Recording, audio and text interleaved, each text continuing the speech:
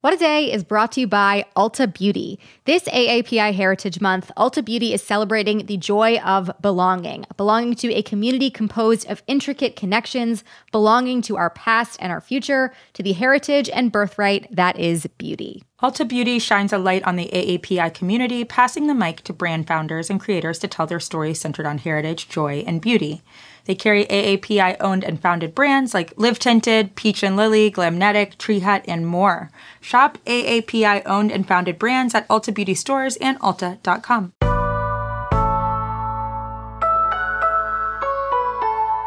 It is Thursday, May 12th. I'm Gideon Resnick. And I'm Priyanka Aribindi, and this is What a Day, where we're preparing some of our worst posts of all time for when Elon Musk inevitably welcomes Donald Trump back to Twitter. Yes, I have brought the Krasenstein brothers back for some replies against the president. That's my surprise for you, Donnie. Wow, miss them. What are they up to?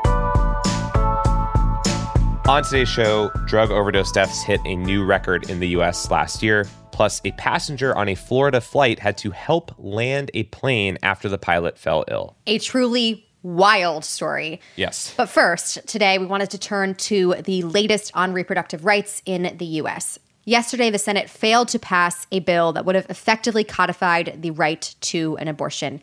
Here is Vice President Kamala Harris announcing the final tally. On this vote, the yeas are 49, the nays are 51.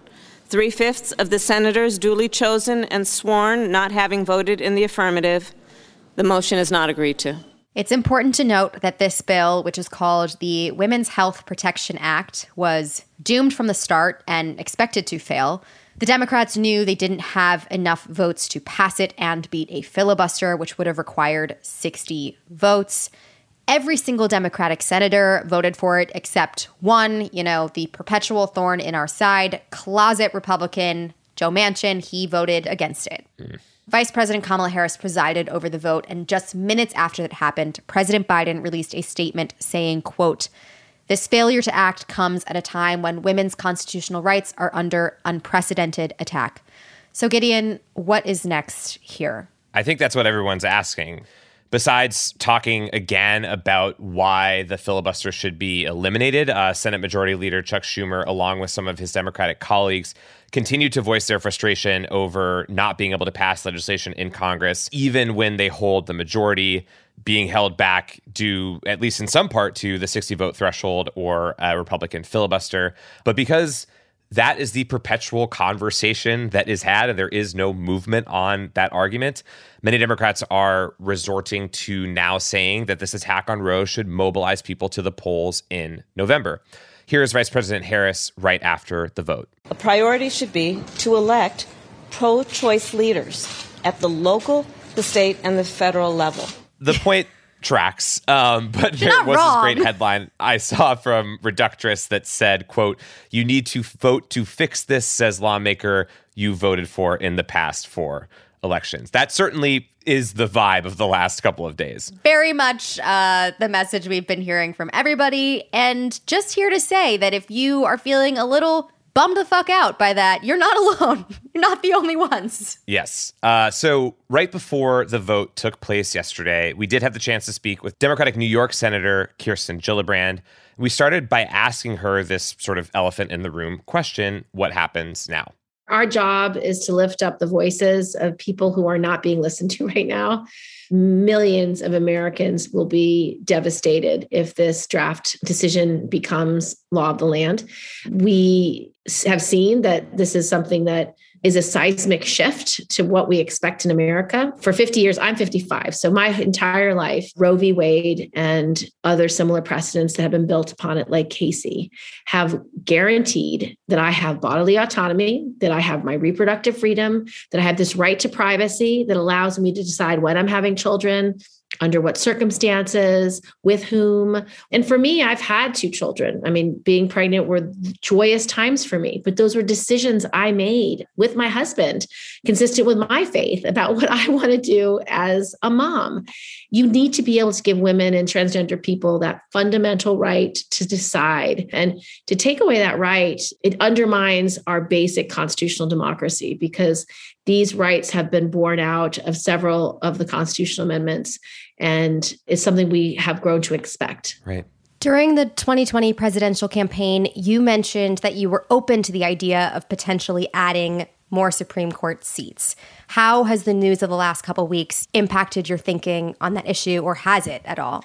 Well, it certainly has impacted my thinking. I think these justices, particularly the last three who were just confirmed, intentionally misled senators to vote for them. And I can tell you, if you look at the words they chose, they said Roe is settled precedent, that settled precedent deserves due deference, that it's important. And if it's been reaffirmed and there's, related decisions, that it gives it even more weight. Kavanaugh said that precedent was the foundation of our legal system. So they really led the Senate to believe that they believed Roe was settled law. They did not in any way say, unless it was decided wrong or whatever Alito's analysis was, it's unconscionable. And Alito and the five who voted for that, who are at least on this draft opinion, I think they intentionally lied and misled senators. And I think there should be an investigation. And so I think this is a very defining moment. And I would like to see ideas how to depoliticize the court. We should have debates about what these ideas might be, whether it's term limits or whether it's adding justices or any other idea that people can come up with. I think it's important because I certainly don't trust the Supreme Court anymore. And I don't trust what they said in hearings. I want to ask about the midterms for a second as well, because recently House Majority Whip Jim Clyburn was campaigning for Representative Henry Cuellar, the only House Democrat to vote against codifying Roe. He said in part that there shouldn't be this sort of litmus test to be a Democrat. But when it comes to this specific issue, do you agree with that? I'm certainly not going to support any candidate who's not pro-choice and pro-LGBT equality and pro-women's rights. I would never support a candidate who doesn't share my values, because these are, again, they go to basic constitutional rights, basic civil liberties, and human rights. I don't think it makes sense any candidate who's a Democrat wouldn't believe in these things. I think it's core to our party in the same way that clean air and clean water is, in the same way that economic justice is, in the same way healthcare for all is. I mean, we might have different policy ways about how to get there, but those are the core values of being a Democrat. Yeah. And just to follow up on that, seeing as there are some candidates like this, what kind of message is that sending voters as they head towards the upcoming midterms? I mean, these things matter. I think it's important that we elect more Democrats. It's important that we get a larger majority in the Senate and hold the House. And you're going to have a very stark difference between extreme MAGA candidates who want to deny right to privacy, deny women's reproductive freedom, deny equality to all, and Democrats who share these values of equality and opportunity. So November is an opportunity to change those dynamics. If we had a greater majority, we'd have far more flexibility to govern and far more ability to do the big things that aren't getting done today. Our majority is just not large enough. And so we can fix this through activism, advocacy, and getting out the vote in November. In this potential future where we're looking at states effectively deciding here, what more should states like New York, other blue states be doing in this particular moment to ensure that there is access to even potentially expand access as well? Well, they're doing it. And so what Kathy Hochul in New York is doing is saying, we are a safe haven for women seeking reproductive care. If you need access to doctors, to healthcare specialists, to advisors, to resources, we are a state you can come to. And I think a lot of the not-for-profits are also going to be working on how to create travel expenses, raise money for women who need to travel from states like Mississippi or any of the states that have created such backwards laws that harm women. I also hope that corporate America wakes up. And I hope that they look at these states and these backward decision-making from the lens of, why would I want to invest in a state where 50% of the population is being denied basic human rights? It's been an incredibly scary time for a lot of people. I kind of count myself in that group, just kind of looking around and being like, this is completely not the place that I have known, the rights that I've grown up with. This is really scary. What do you say to the people who are feeling terrified about what the future kind of holds for them? I would take that terror, take that fear, take that anger and mobilize and just organize. Understand what your rights are, understand how to advocate for yourself. You can not only protest the elected leaders, you can protest the companies that are turning a blind eye. You can protest any part of civil society that is not listening and not hearing your words and your fears and your views and not counting you. Well, Senator Gillibrand, thank you so much for joining What a Day. We really appreciate all of your time. Thank you. That was our conversation with Senator Kirsten Gillibrand. As a reminder, there will be demonstrations across the nation this coming Saturday in support of abortion access. We're going to have details about it in our show notes, but that is the latest for now. We're going to be back after some ads.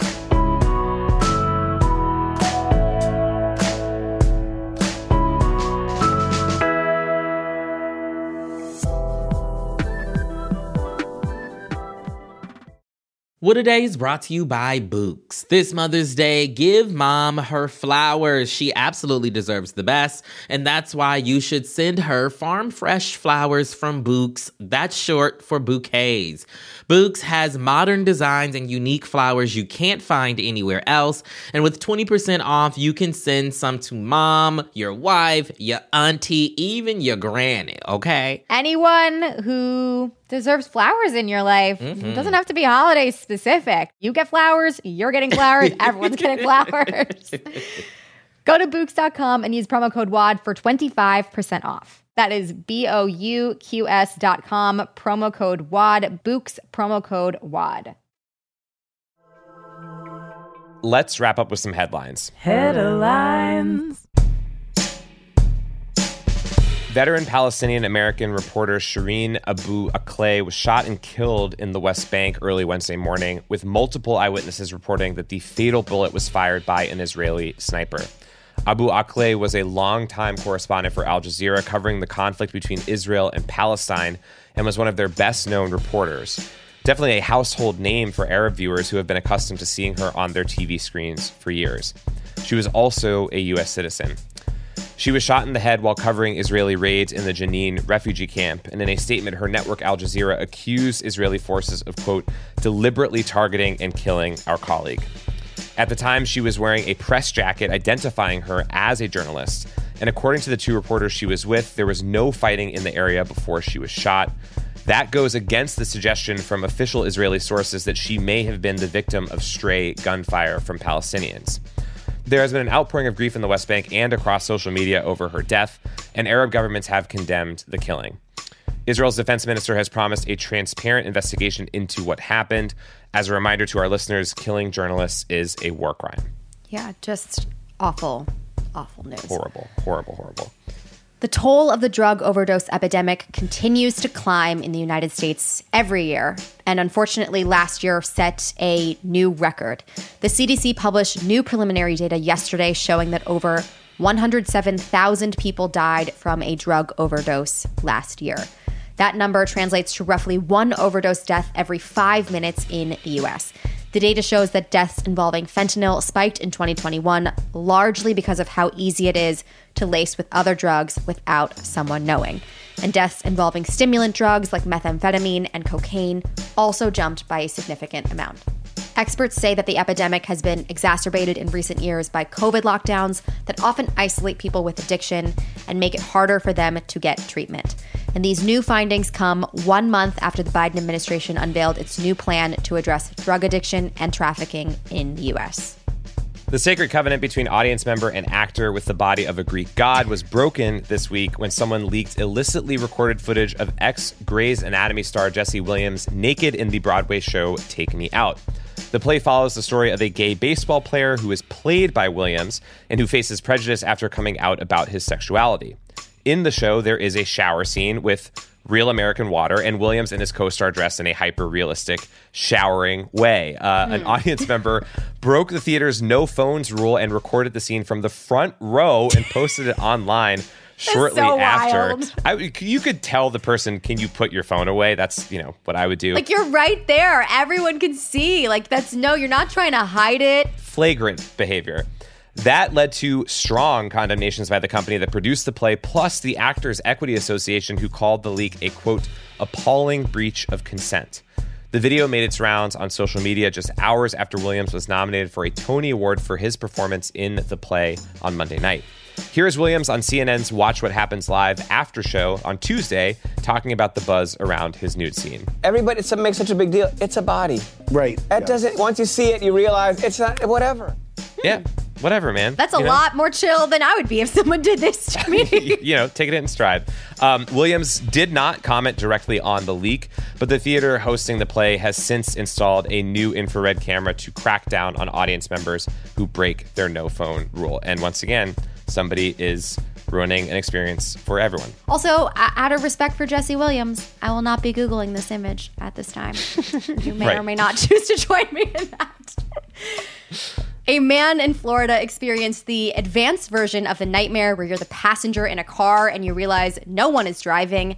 That same thing, but in an airplane, which is fucking terrifying. Yeah, no. Yeah, he managed to safely land the plane despite having zero flying experience. The man, whose identity is unknown, which is crazy to me, was flying from the Bahamas to Florida on Tuesday in a 14-seater Cessna. There was only one other passenger on board. And when he was about 20 miles off the coast, his pilot became, quote, incoherent. Yikes. No further details, which there's a lot I want to know about this. Here he is communicating his situation to air traffic control. Buckle up because this audio is a little rough, as you might expect. I've got a serious situation here. My pilot has gone incoherent. I have no idea how to fly the airplane. Roger, what's your position? I have no idea. I can see the coast of Florida in front of me, and I have no idea. Okay. Honestly, this is how I would sound in this exact situation. A lot of, I have no ideas. I think he sounds surprisingly, I mean, he's saying he has no idea, but he's not freaking out. Like, I would be No. excuse me? I would be shrieking it. Yeah. Yes. Full freak out. Yeah, if you sound like him, like, congratulations. He's cool as a cucumber. But in case you couldn't hear that, air traffic control asked for his position. The guy said, I have no idea. At this point, many of our brains would just shut down. It would be Destiny's job to guide our plane into a soft tree or a big lily pad or a giant ocean. Bouncy house, whatever you got. Who knows?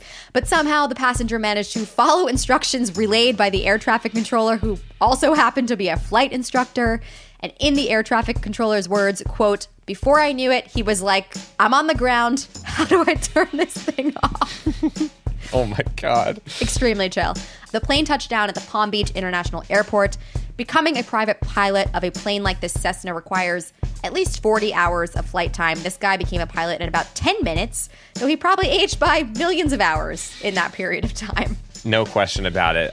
This is our new Sully. It's the best that we got in comparison to the prior actual Sully event, and we'll take it. If they can ever track him down, he seems like he does not care to be in the spotlight. It was just like, peace out, I'm out of here. I landed the plane, gonna get my bag and leave. If they ever find him, sure, this would make a great movie of some kind. Definitely. I wouldn't see it, but Gideon probably would. I would definitely watch it. I also have a million questions about this, and I hope we do follow-ups in the days to come, because there's a lot here. Wad investigates. Yeah. Wad investigates. I need to know more. And those are the headlines. That is all for today. If you like the show, make sure you subscribe, leave a review, play at least 40 hours of Flight Simulator before you step onto a plane, and tell your friends to listen. And if you're into reading and not just rules for attending a play, which you'll follow to the letter like me, What a Day is also a nightly newsletter. Check it out and subscribe at crooked.com/subscribe. I'm Priyanka Arabindi. I'm Gideon Resnick.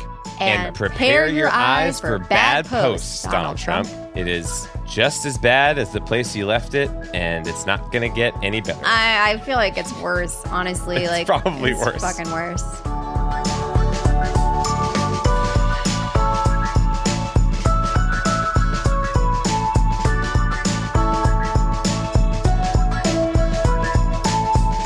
What a Day is a production of Crooked Media. It's recorded and mixed by Bill Lance. Jazzy Marine and Raven Yamamoto are our associate producers. Our head writer is John Milstein, and our executive producers are Leo Duran and me, Gideon Resnick. Our theme music is by Colin Gilliard and Kashaka.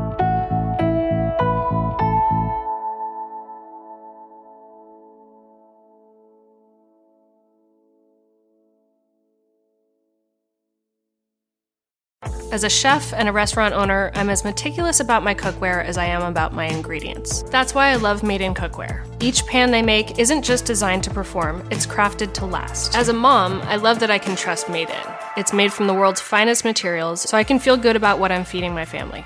I'm Chef Brooke Williamson, and I use Made in Cookware. Shop chef quality pots and pans at madeincookware.com.